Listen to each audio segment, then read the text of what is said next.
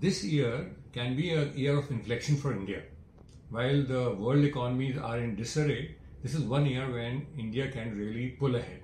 But it's important that India therefore focuses on stability, on rapid growth at the same time, and bringing in inclusion.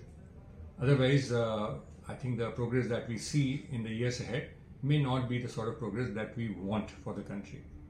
The first thing that I would say that the government should take up upon themselves is to ensure that there is a special place for lending to micro enterprises in their priority sector lending program under the banks.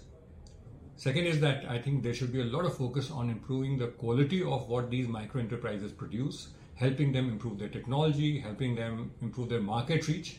And that should be a focus for the next 2 or 3 years till we see many of these small enterprises make India a manufacturing powerhouse in the world.